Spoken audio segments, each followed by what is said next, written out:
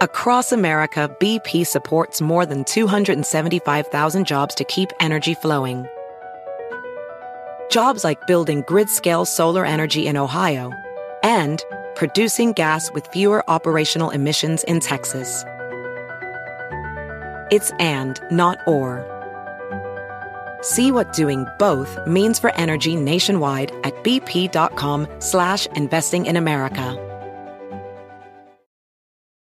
Ophthalmologist Dr. Strauss has seen firsthand how the metaverse is helping surgeons practice the procedures to treat cataracts. Cataracts are the primary cause of avoidable blindness. He works with a virtual reality training platform developed by Fundamental VR and Orbis International to help surgeons develop the muscle memory they need. The result? More confident, capable surgeons. And even more importantly, Patients who can see. explore more stories like Dr. Strauss's at meta.com/metaverseimpact. Let the word go forth. Fool me once. Are you fired up? I'm not a crook. Are you ready to go? Shame on you. It's Abe Lincoln's Top Hats, hosted by Ben Kissel. Fool me, we can't get fooled again. Did you guys see there was this black woman protecting a Klansman at a Klan? It was supposed to be a Klan rally, but there weren't a lot of Klansmen there. They were really? They were like they were outnumbered by people who were protesting, and there was a black woman protecting him. He was on the floor, and she was like keeping him. I did see that picture. That's amazing. Yeah. What a perfect country. Yeah. Like, that's great that we live in a time where the protesters out-Klan the Klan. Yeah. That's where they just start beating the shit out of the Klan. Yeah. That's awesome. All right, that's Marcus Parks. I'm Ben Kissel. We are joined by Jordan Temple today. Hello. Very exciting. Marcus. What? I was talking to my friend Dave. Okay, Yeah. He works at a job. It's an office job, a desk job. And he knows this lady that he works with. Let's call her Pamela. Why not? And she's got 3 kids. Mm-hmm. And I don't know why she kept on having them, because they all got Down syndrome. Right? So she was talking to Dave about this. And I asked Marcus before the show if there was an association for people who were pushing for the first Down syndrome president. Turns out there's not. But this woman, who is also, she's actually a blogger as well. So perhaps she has some pieces on it. She swears that her middle son is extremely bright, extremely intelligent, obviously lovable, got a nice cherub face, and a sweet personality. She swears he's going to be president. And I just want to throw it out there. Jordan Temple, will we see, and should we see, the first Down syndrome president? I think we'll see all kinds of presidents. I think the first, what race is she? She's a white gal. Yeah. No white Down syndrome No, president. no white Down syndrome presidents. Well, for the longest time, people thought the first black president would have to be Republican. That's why they went with Colin Powell, because they figured that Republicans could get over their racism because, of his staunch conservative values. Right. So what race do you think with this Down syndrome child have to be in order to win the most coveted prize in American politics? It would have to be a mixed race autistic child. A mixed race autistic child. Yes, certainly, because we already have... And what races do you think need to be mixed to make this autistic child the most perfect president in American history? Mexican and Australian. A Mexican-Australian autistic president. Yeah. That's perfect. I think because it takes from good side, like both sides. Like Australians, for years they beat on the native people. That's right. Very racist group of folks. The Australians, racist groups of people, and were, of course, all of our Australian listeners, wonderful folks, big hearts, and they love everybody. Yes, certainly. But I mean. And then on the other side, the Mexican people, of course, how they've been treated in this country. We took over their land. That's right. Them. Not me. I'm we're good. American. Yeah. But I think those two sides, and just like being interracial, period, gives you like a well of knowledge and experience that someone from one race would never experience. I think that's why Barack Obama has been able to kind of galvanize his audience and his following, and because he has a well of experiences, his mother being who she was. That's right. Having like a doctorate, traveling all the world, and bringing him around. She loved that Barack Obama Sr. She got plucked real good. Nice gal, So nice gal good. from Kansas. And then what? It's amazing. And then what was his stepsister? His stepsister. Does he? He has a stepsister, and as a matter of fact, there was that story that came out with his uncle. That of course Obama said that he previously did not know his uncle has some communist ties and things like that. And but he did know him. But everyone was very upset because Obama said that he didn't know him while he was running, because of course everyone was calling him a socialist and things like that. Right. And now it comes out that he hung out with the guy for 3 weeks while he was waiting for his apartment to get made up when he was going to Harvard. But who doesn't have a crazy uncle? That's right. fine. And you need a place to stay sometimes, right? Yeah, my father's the crazy uncle. Yeah, that's right. And look how well you turned out. Wonderfully. That's great. Exactly. You're nailing it. Yeah. It's really interesting, though, how interesting people's families are. Like, once you get to really know your family and understand who you are as a person, like, it informs maybe not, like, in a lot of ways, like, your thoughts, like, where your future is going. Like, it's not predetermined, but it still has an effect on you. Like, my grandfather, for example, like, my father didn't know his father, but I know my father. My father's from Haiti, Port-au-Prince specifically. And my father, while he was Port-au-Prince, they had a hurricane over there, earthquake, yeah. But my father came here when he was 8 or 9. He never knew his biological father, and my grandmother, his mother, was like a maid in a lot of the homes of like political people in Haiti. And my mom, when she was pregnant with me, was watching a PBS special on Haiti when the senior president or the Haiti. Baby Doc was leading in Haiti, and my grandfather was on TV in prison, and my father said, "That's my father." My grandfather led the Tonton Macoute in Haiti during both Baby Doc. During both Papa Doc Duvalier's reign and Baby Doc Duvalier's reign. His name is Luc Desir. Every name that you just said is 3 potential names I'm going to name my firstborn. Those are amazing. Those are amazing. Go into this. What is this coup? The Tonton Macoute was... That's a great name as well. It means the boogeyman. It does? Yeah. The boogeyman coup? No, boogeyman. Boogeyman. The boogeyman coup. The entire Tonton Macoute just means the boogeyman. Oh my God, I love it. They were like the boogeymen are coming, but that's true in this situation. Yeah. They really were coming, but like, and they were violent. They were violent. They were basically the enforcers, like the militant police for the corrupt presidents in Haiti during. So the they were 60s. working for the government. They worked for the government, but they weren't. Like, they were like the street team, so to speak. So they're sort of like Assad's crew over there in Syria. He's got those meatheads that are all jacked up on steroids, and they're just massive. And they pretty much do all the heavy lifting. Yeah, mostly corpses. Mostly corpses. Killing a lot of people. My grandfather killed a lot of people, and he used the Bible. Well, this is great. See, now, this is what I'm talking about, Jordan. White man, black man, but we come together. My grandfather killed a bunch of people, too. Yeah. This is great. America, that's the best, right? No, I found a little bit on this Luc Desir guy. Is that he was the man who directed torture sessions with a Bible in his hand. Yeah. Really? Yeah. He was sentenced to life at hard labor. And this in is 1986. was my paternal grandfather. This is your grandfather. My last name is Torchon, and my full name is Jordan Temple Torchon. And actually, when I speak to some Haitian people, like one time I did a survey, like a street survey. I had this job. I was leading a street survey, and I ran into some Haitian engineers. Okay. Over here for like a conference or whatever, and I told them what my Haitian last name was, Torchon, and I just thought it translated to like dirty rag or dish rag or something. Why did those people just look at me and immediately bow down? Yeah, I was going to kill them. They said to me, the first thing they said, and this has happened more than once, they said, Tonton Macoute. Ooh. Seriously, they're just like amazing. Immediately associated with that, and I was like, why is the name Torchon immediately associated with the Tonton Macoute. And furthermore, my grandfather, who I barely know, people already know more about me than I know about myself. Right. Like, and nuts. I've never met him. I'm sure he's dead because he was pretty old when he went into prison. He was like in his 60s. Okay, so they kind of got him a little bit later in life after the government changed. Once the government changed. What was the president that was like, okay, all those dudes that murdered all those folks for those other presidents, you got to go to prison? It might have been Aristide. I might be mistaken. Tonton Macoute means Uncle Gunny Sack. Oh, really? That is the boogeyman. Like it is like boogeyman, but Uncle Gunny Sack was the specific boogeyman.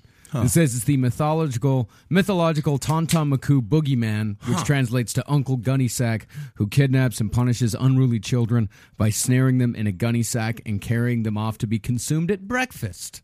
That is awesome. That is the boogeyman, right? Yeah, that is the boogeyman. Yeah, definitely. Uncle Gunny Sack. But no, he sounds like the only person that managed to kill Bugs Bunny. Yeah. Like Elmer Fudd. Guy, yeah. He was just like, get out of here, Elmer Fudd. You're not doing it right. And then they ran into each other the next morning and he had like a piece of like rabbit meat in his tooth. And it's like, see? This is how it's done. Is that what we've been eating? Yes. Yeah. You've been missing out. You've been just trying to kill him because he's annoying. I was trying to kill him to eat him. That is the major difference, I suppose. So how does that make you feel? Because, as a first generation American, my Opa was obviously was a very successful person in the German army during World War II. He was a Nazi. By definition, a Nazi that we try to skirt around. He's also Jewish, and we'll get into that later on. Yeah. But then, of course, he started the first labor union in Germany, FIAT, Fiat, and he was very successful, and they made a lot of money. And when he died, there was a bunch of documents that were very, they were all stamped with the government's seal and all this kind of stuff. But it's bizarre to be just just one person away from somebody who just committed, for all intents and purposes, mass genocide. Yeah. I mean, but you're also sort of proud of your grandfather, right? Because at least he did some stuff. It's bizarre because I don't know I don't know really that much about my Haitian heritage. I remember going to my grandfather's house, with my grandmother's house with my dad, and not being able to communicate with her because she didn't speak any English. Did your father teach you? What did they speak in Haiti? Creole. Did your father? I don't know any Creole. And my dad didn't teach me any German. And I wonder if that's the reason. They weren't very proud of their own fathers or their own heritage, perhaps. Yeah. Well, he came here very early. He was like one of the first Haitians. No Haitians existed in America in the 70s practically. Your father was the first Haitian in America. Not the first. I like it. No, we're saying it. That wasn't a question mark at the end of that. No, that was a period. He was like one of the few. I mean, yes. he moved here to Laurelton. And now there's 11. Laurelton. So, it's really coming up. I like how and I don't know why, but I mean, I guess it's a Miami thing. There are a lot of Haitians in Miami, but there are a lot of times I hear Rick Ross songs, and he talks about having Haitian goons. That's like your grandfather. That's the new thing. Yeah, like he's gonna employ the Tonton Macoute. Right. He has no idea what an actual Haitian definitely goon not. is. Like an actual Haitian goon. Like someone that doesn't practice voodoo per se. Like that's what they call their gun.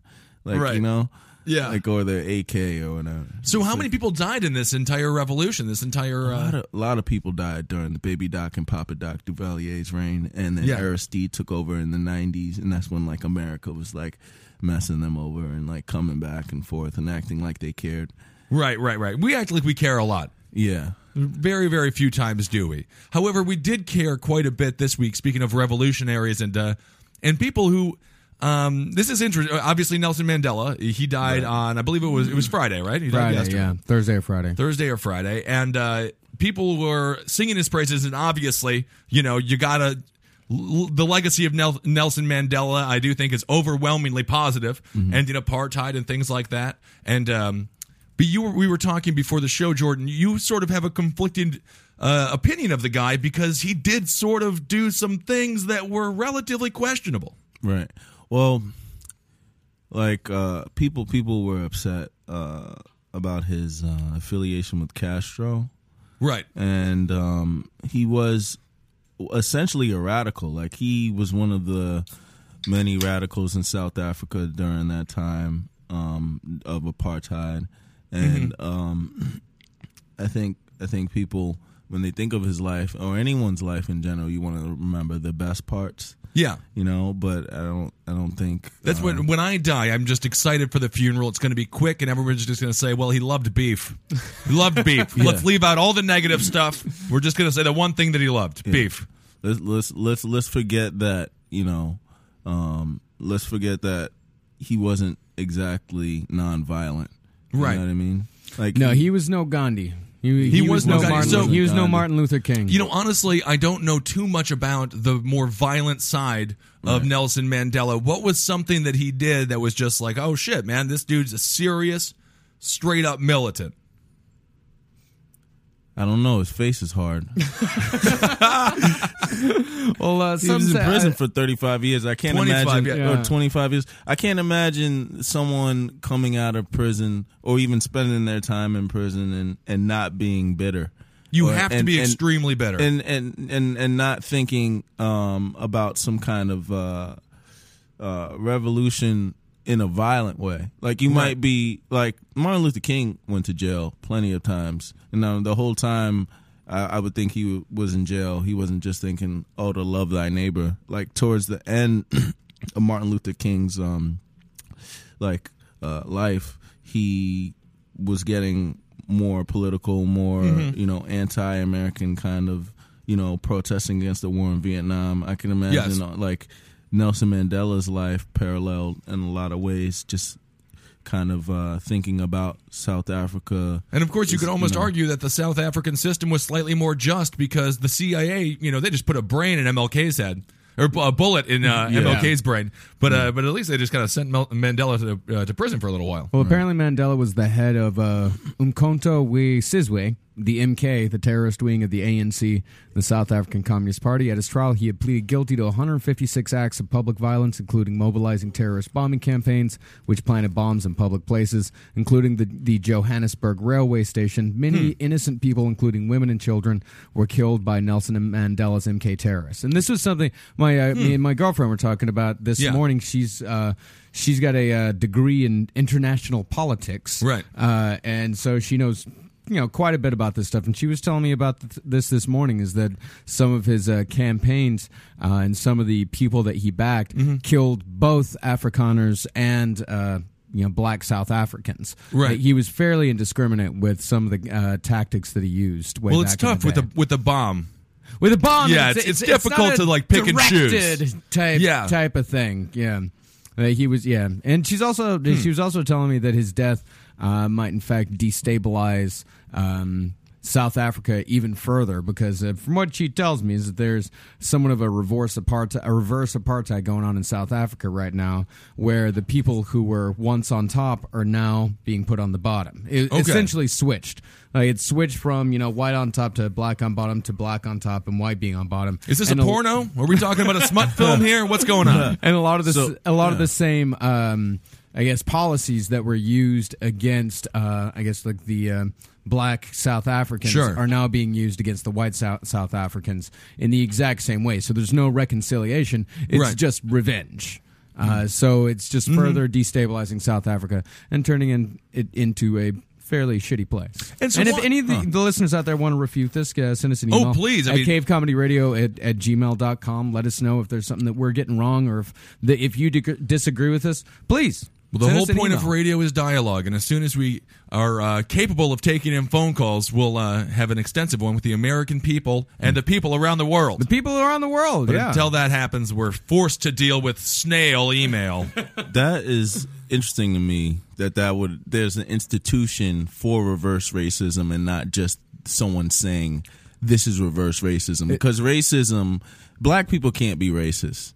Like, racism is essentially an institutionalized mechanism to keep people of a certain color or religion down, and those powers that be, typically white people in this country, up.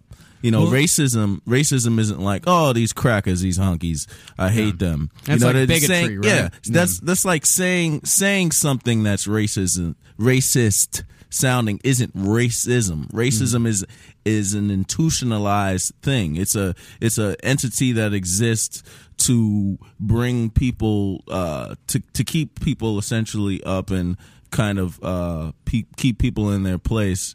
And it's a class thing as well. Yeah, and it's a class thing as well. But I mean, reverse racism in an institutional way, if that's true, that's what's happening in South Africa is racism. Yeah, you know what I mean? Yeah, It's exactly. reverse, and also reverse racism. There is that new double ACP though that's just sprung up, the National Association for the Advancements of Crackered People, which is kind of exciting. Is that Crackered true? People. No, that's what we call a bad joke.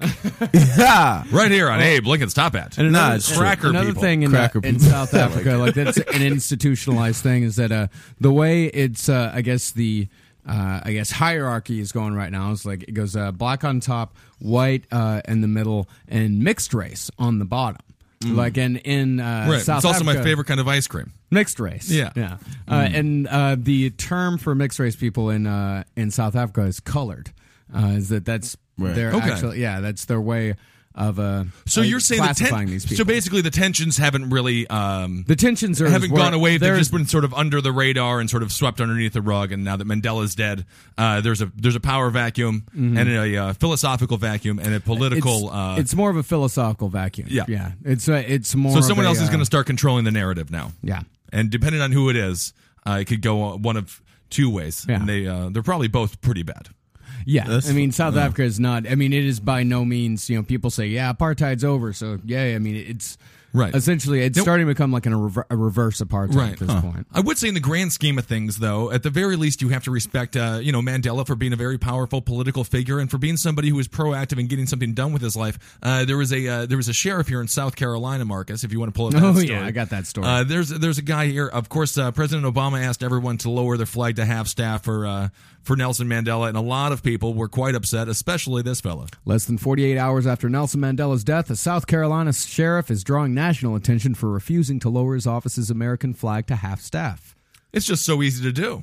Pickens County Sheriff Rick Clark says even though President Obama has ordered all flags flown at half staff in honor of the former South African leader until Monday, his department isn't participating. Why? In the statement he posted on Facebook, Clark said Mandela was not an American. Yeah, I hate that so much, too. And the statement posted on Facebook, the future is pathetic. Yeah. It's awful. I can't. The social media just makes people shitty to, like, everybody. Who they are. I mean, it's who they are, though. Like, it is. Well, that is true. It is a revelation of their soul when people are just total scumbags on social media. I almost take that as more of a tell on who they are as people than when I meet them face to face. Because like in person, you might second guess if someone's shitty. You might give them the benefit of the doubt. That's right. And then they go on Facebook and they might not even have a post. They might like something shitty, and you're like, that confirms it. I can't remember exactly. I can't remember who said it, but someone once said if you really want to know who someone is, give them a mask. And what does that mean? That means Facebook. Like Facebook is Concealed. a mask. It's concealed. They feel like there's this degree of separation. I mean, hell, last night I was watching Hoarders, Buried Alive. You have to do it. Hoarders is a great television show. Great show. This is the TLC version, the Buried Alive version. Best. Oh, by the way, the show that I wrote, Best Funerals Ever, has debuted on December 2nd. It debuted, and I'll tell you, people hate it. Hate it. It's doing very well in the ratings. Yeah, but people, I'm sure. I knew people were going to hate it. Everybody, all the comments, check it out. Best Funerals Ever on TLC. The next episode, it's called Candyland. I wrote it, and it's about a man. I spoke with his daughter, and I'm sorry to cut you off. We'll talk about Hoarders in a second. I spoke with his daughter, and she was like, I'll tell you, he was a great guy. He loved candy so much. He used to hide it in his trunk. He used to hide it in his glove box. He would hide it in plants. And I was like, okay, that's really wonderful. So how did he die? Well, he died of diabetes, and he was like 56 years old. And I was like, so you want a candy-themed funeral? This is a good idea. Either way, that comes out very, very soon. I think next Monday or something. All right, well, let me know. I want to DVR that. Yeah, check it out. I think they're dipping. Out. One of the suggestions that I gave was dip the casket in chocolate. And I think they did it. Ooh. I think that's the one. Oh, my God. It's true. By the way, caramel? I don't know what it is. Oh, yeah, it's full of caramel in the middle. They're doing sort of a caramello type casket. His body was... His body's not in it, right? No, but I'm saying if his body was in it, he'd be like filled with the nougat. cherry. Yeah, exactly. He's filled with cherry. He's filled with cherry. His blood isn't blood anymore. It's just like embalm him with Dr. Pepper. Why is his face so flush? He's got cherry inside of him. Yeah. He actually has less candy in him now than when he died, which is kind of bizarre.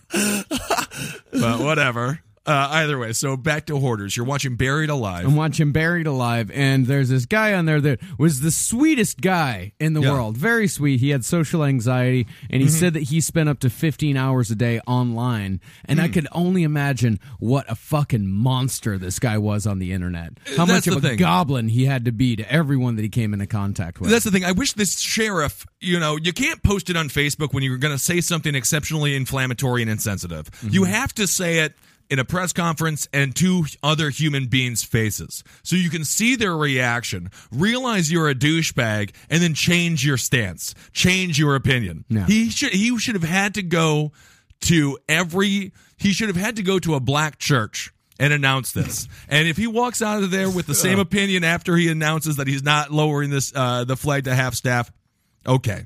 Right. Then you don't have to.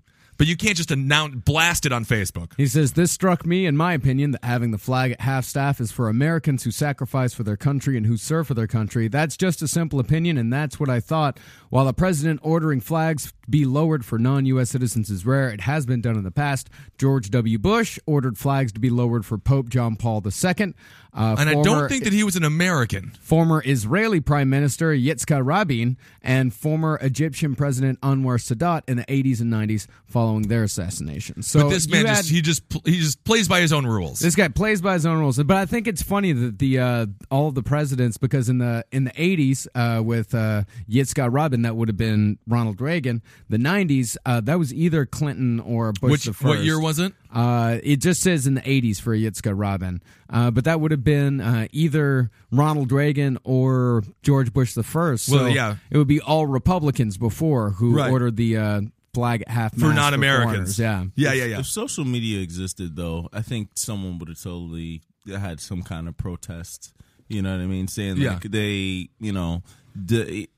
someone probably protested, and didn't put it at half staff, but it just wasn't on social media because exactly.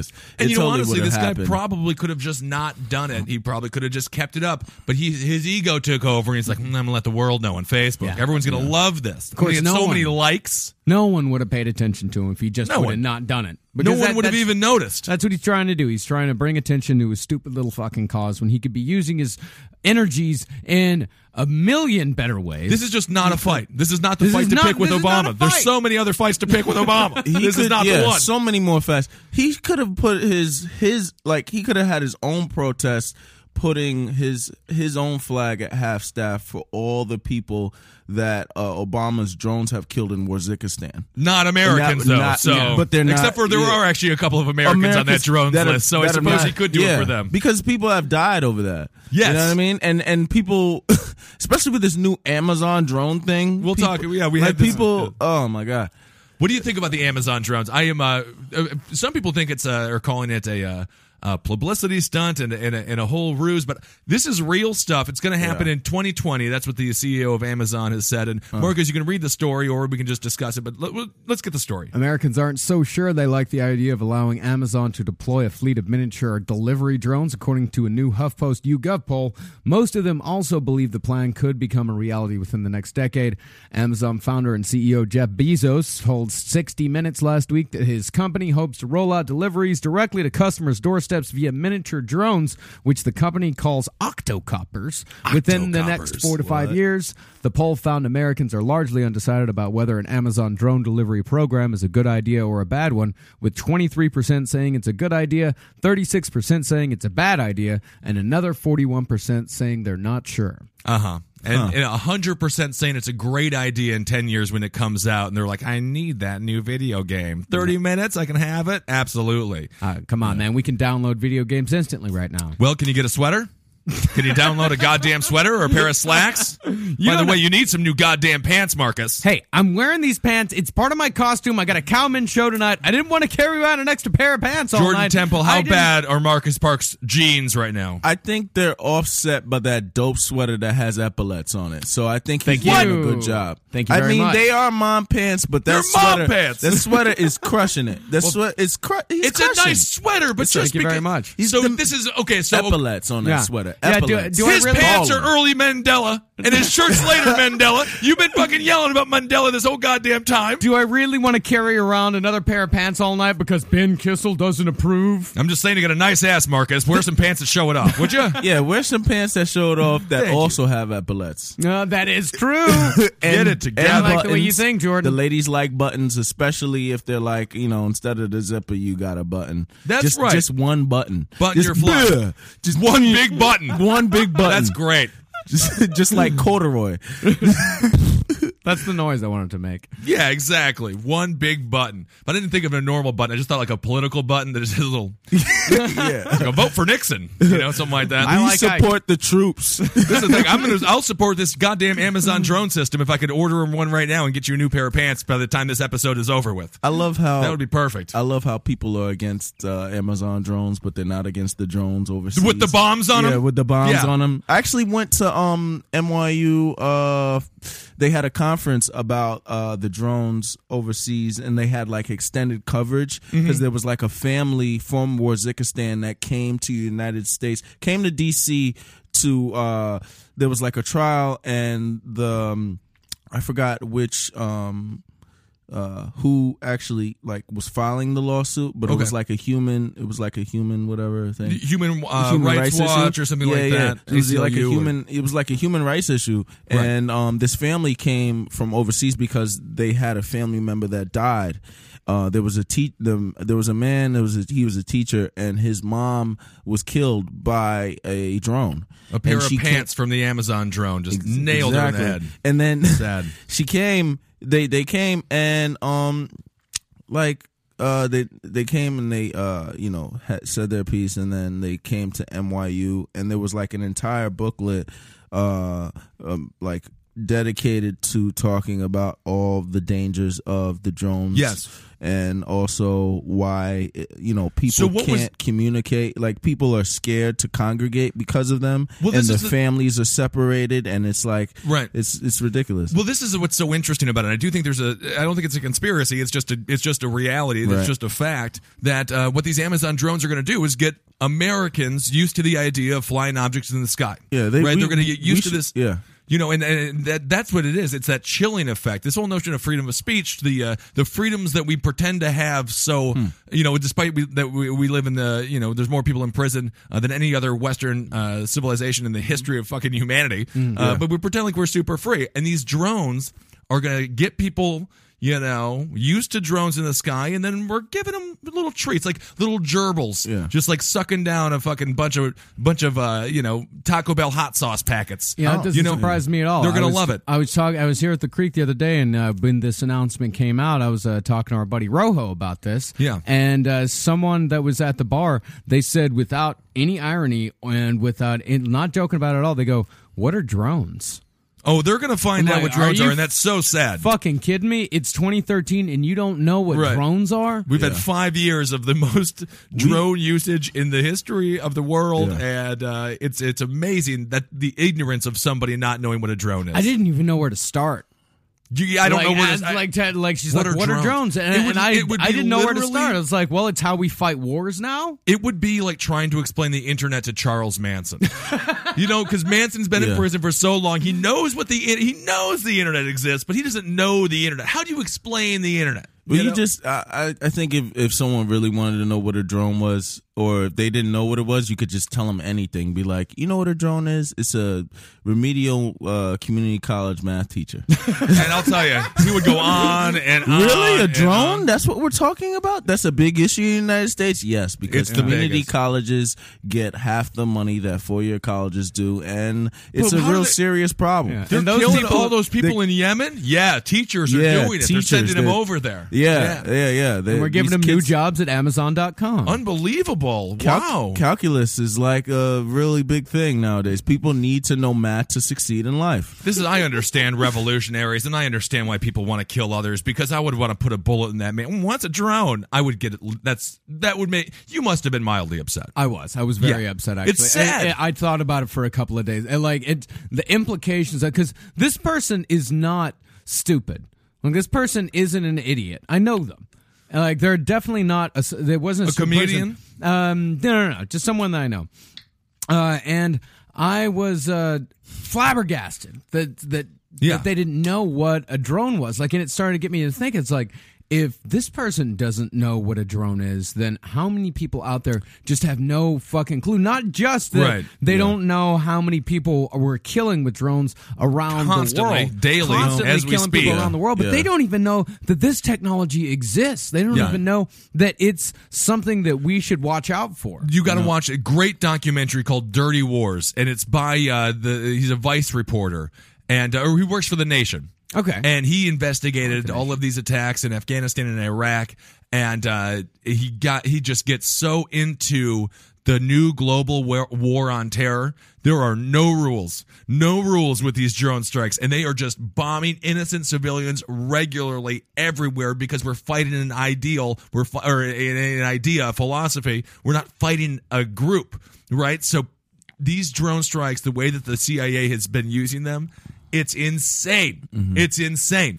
And the fact that somebody doesn't know it is really sad, because they'll know it when a doorbuster comes banging down their goddamn roof, and they think, oh, that's an Amazon drone. This is going to be great. I ordered those new sunglasses. No, that's not the sunglasses. The CIA is just like, I'm really sorry. We got that drone strike wrong. He ordered sunglasses. I thought that he was a terrorist. I read a story the other day. I think if they maybe was in on or was on CNN or something like that, how the terror groups are growing.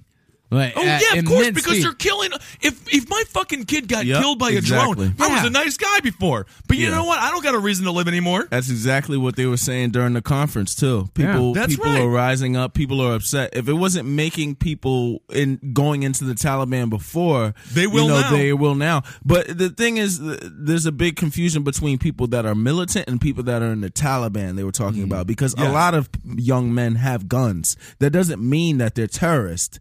You know what I mean? That doesn't mean that they're in the Taliban. It's also ultimately ironic. Just because somebody has a gun, they're a terrorist. Because in America, there's more guns than people. Right. You know what I'm saying? It's like, if that's the logic behind it.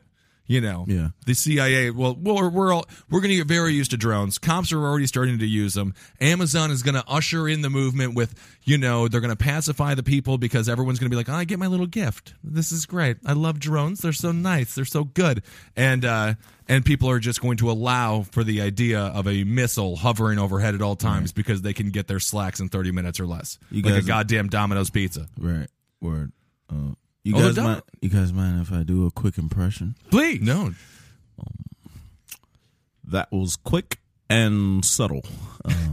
That's Obama after receiving his copy of The Essential Gandhi via Amazon drone. That's a great Obama. It's nice to have President Obama with us. I didn't even know you were here. Oh, thank you. Oh, Ben Kissel. I saw him more like fucking Elvis. If Bryant Gumbel fucked Elvis and Obama was born through that, that's what it sounds like. That's brilliant. Bryant Gumbel fucking Uncle Tom. Brian Gumbel's a good guy. He shit himself in the White House. You got to respect him. That's the difference between Willie Nelson and Brian Gumbel. Willie Nelson smoked a joint on top of the White House, and Brian Gumbel shat himself. Did he really? I thought that was Al Roker. No, I'm sorry, Al Roker. Yes. Fuck, yes. It's Al Roker shitting himself in the White House. Oh, my God. You know what? Oh, man. Brian Gumbel's. I want Some of the Brian Gumbo- Gumbo shit probably There's two is Brian all Gumbels. salmon. Oh, it's all salmon. It just swims down the toilet. He's just that's all he eats. Yes. Marcus, can you Google that Dirty Wars documentary, though? Because I really want people to watch it, because I want you to watch it, and we'll talk about it. We'll do a whole episode on it, because it's really great. Directed by Rick Rowley. And it's Jeremy Scahill. Yes. No, I loved it. Jeremy Scahill's fucking great. Yeah, it's amazing. Check it out, man, because there is some very controversial things going on. And if you know anybody that doesn't know what a drone is, please watch this documentary with them, because they'll know what a drone is, and they'll know that drones are not have not always been used by Amazon to deliver you, sweet sweatshirts and things. In slight defense of that slightly ignorant man, though, I think it was actually nice that he said he didn't know, in opposed to saying that he did, because when he talked to a lot of people, I actually read a book recently called I Don't Know, and I forgot what the subtitle is, but basically it's saying, it's better to say I don't know than to just basically, a lot of people are just like when you talk to them, and if you're not inquisitive about anything, you won't learn anything. But if you pretend to know something, which we do all day, every day, constantly, because our brain can't keep up with the pace of information in this information age to know everything.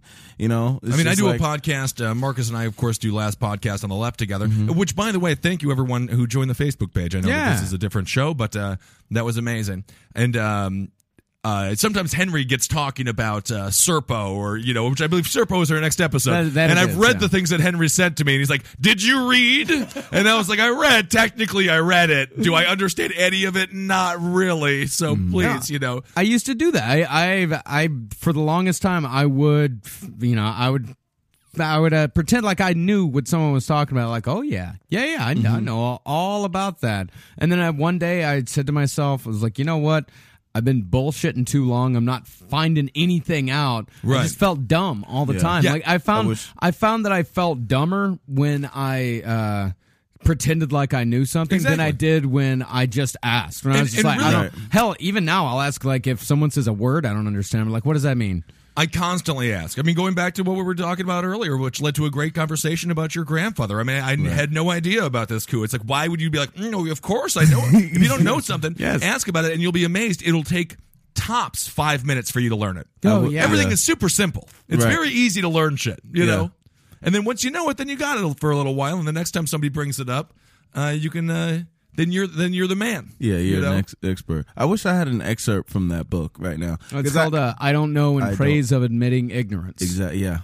I don't know in praise of admitting ignorance. That's great. And I think that's part of the problem with a lot of the way that the narrative goes. And let me get on my conservative soapbox for one moment, if I may. This is one place where the left always really bothers me, because I feel like they make a point to stifle questions, right? And they make a point to, like, if you ask a question that is perceived as ignorant, then you're ignorant. But in reality, it's like, no, the dude's ignorant. He wants to know. So by definition, he's no longer ignorant.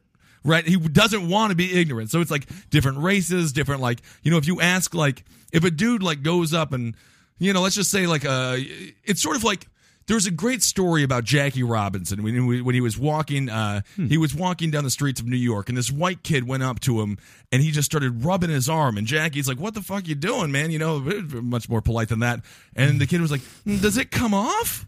Like, about his skin. He's like, "No, I'm black." Like, but he explained to this kid, and then his kid was like, "Oh, yeah, okay, and cool. Well, That's cool. Thank you for telling me that."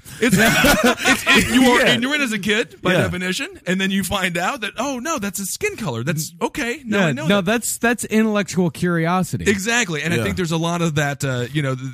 There's a lot of political correctness stifles a lot of questions that need to be asked, and a lot of people just then go back and either they feel guilty, or the worst side effect, which I think is the most common side effect, is they harbor an inner hatred that comes out as soon as they get on Facebook, as soon as they get on Twitter, and as soon as, like, I don't think the Tea Party started out as a hateful organization. I think it was started by two goddamn housewives. Yeah. But I think, some people, it really was. And then, but some people attach themselves to it for negative reasons because they found a channel for their anger, as opposed to just sort of working it out on a daily basis. So Oh man! So the Tea Party, they were just sitting around having like some lap song. It was literally a tea aren't party. Niggers curious? Aren't they curious? Aren't they curious? I saw Oreo on the. Do you know what an Oreo is? That's right. Have you ever seen a black man just reading a book and thought, "Whoa, how does that happen?" That's right. Oh my God! I saw a train full of black men the other day reading books, and I thought this is a conspiracy, and it turned out to be a social project. They wanted to do an experiment. Niggers are crazy. They are crazy. They are crazy. That's how the Tea Party was started. Yeah, over tea though. You Over forgot tea. and this is great tea. This is by a the black way. tea. Yes, it's fine and full of aroma. That's good. That's good. But that is one nice thing about stereotypes of of all races and cultures. It's one great thing about New York City. It's like you just break all these stupid things. I remember thinking when I first got here, and I never even thought about it. There's a black dude eating sushi, and I was like, I never saw a black dude eating sushi before. It was just, I had this moment. I was like, I never thought about black people eating sushi. That's just a black dude eating sushi. That's all right. That's dope because I don't know what people who eat sushi look like, period. Like Right. I think maybe about white people, but I think it's an acquired taste that would maybe require you to have a weird fucking mustache or Sure. hair or a doofy haircut. You know what I mean?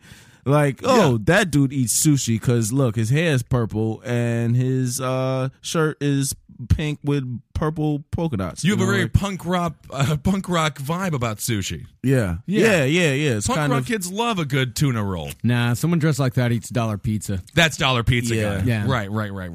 That's Yeah. true. Like me, like I wear a lot of patterned shirts. People might be curious about what I wear. I mean, what I eat, and the answer's always Vietnamese sandwiches. Isn't that something? Yeah. You know what? I've never had one. Shame I on have you. never Ron had a Kissel. Vietnamese Shame sandwich. on There's a you. great place right over on Vernon. You got to go. I'll have to check it out. I'll have to check Good it lunch out. special. Well, speaking of ignorant, we have a little bit more time, right? Just a little bit, but we got to wrap it up. Oh, okay. Well, we could do that Rick Santorum thing real quick where he equated Obamacare to apartheid. Who gives a shit about Rick Santorum? We don't have to talk about it. Yeah. We've already covered that. That's Can you fine. Is it possible you could read an excerpt from I Don't Know, since we're kind of on that, If I can Yeah, if there's find one out some. there. That's not bad at all. on Amazon? I think. Where are you from, Jordan? No, we know where you're from. We talked about it on Roundtable of Gentlemen. And those that don't, that haven't listened to that episode yet, check out the Roundtable of Gentlemen with Jordan Temple, and it's quite amazing.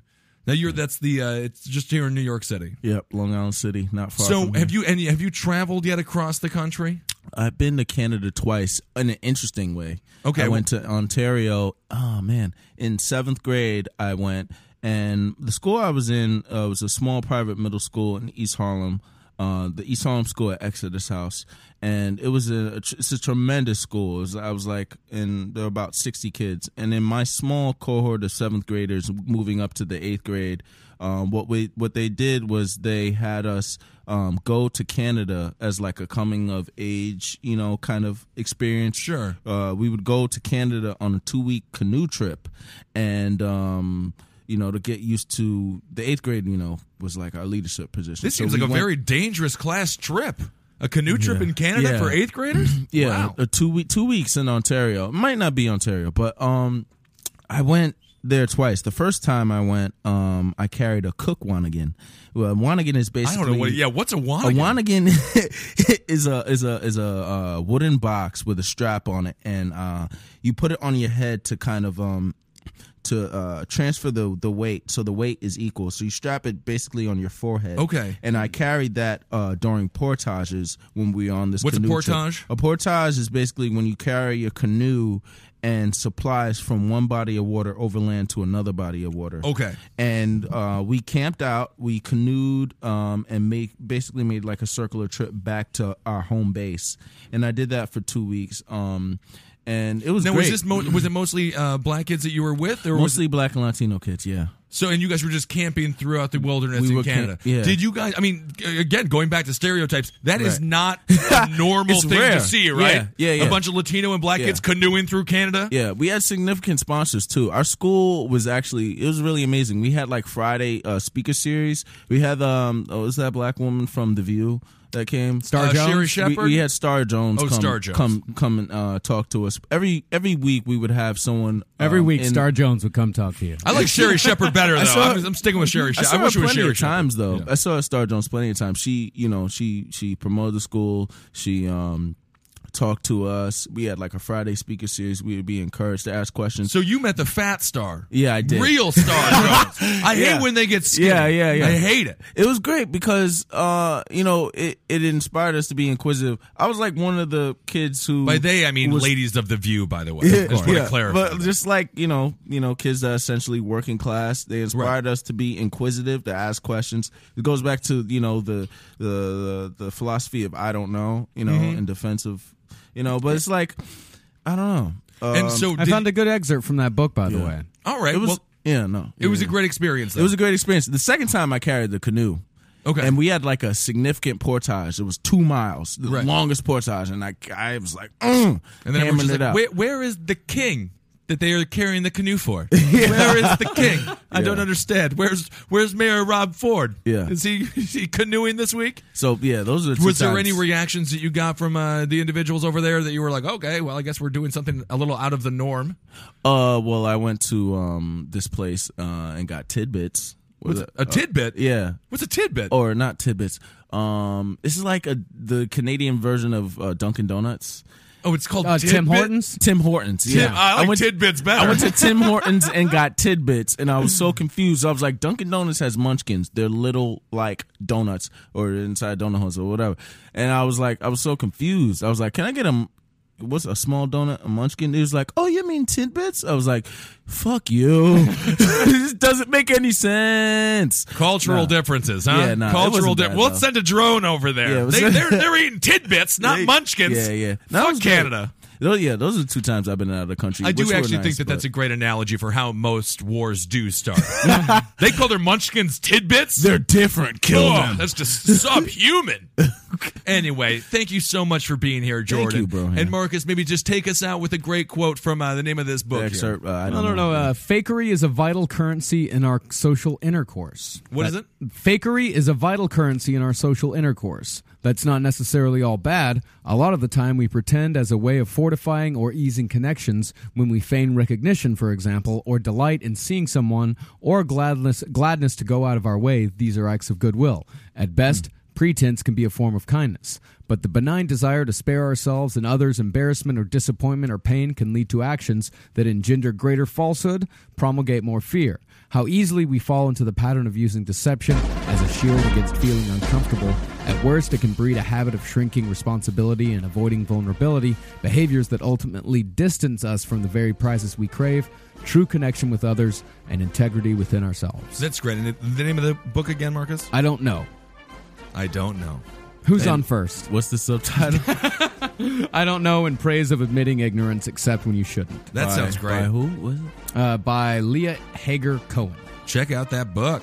That book needs to go back to the library, too.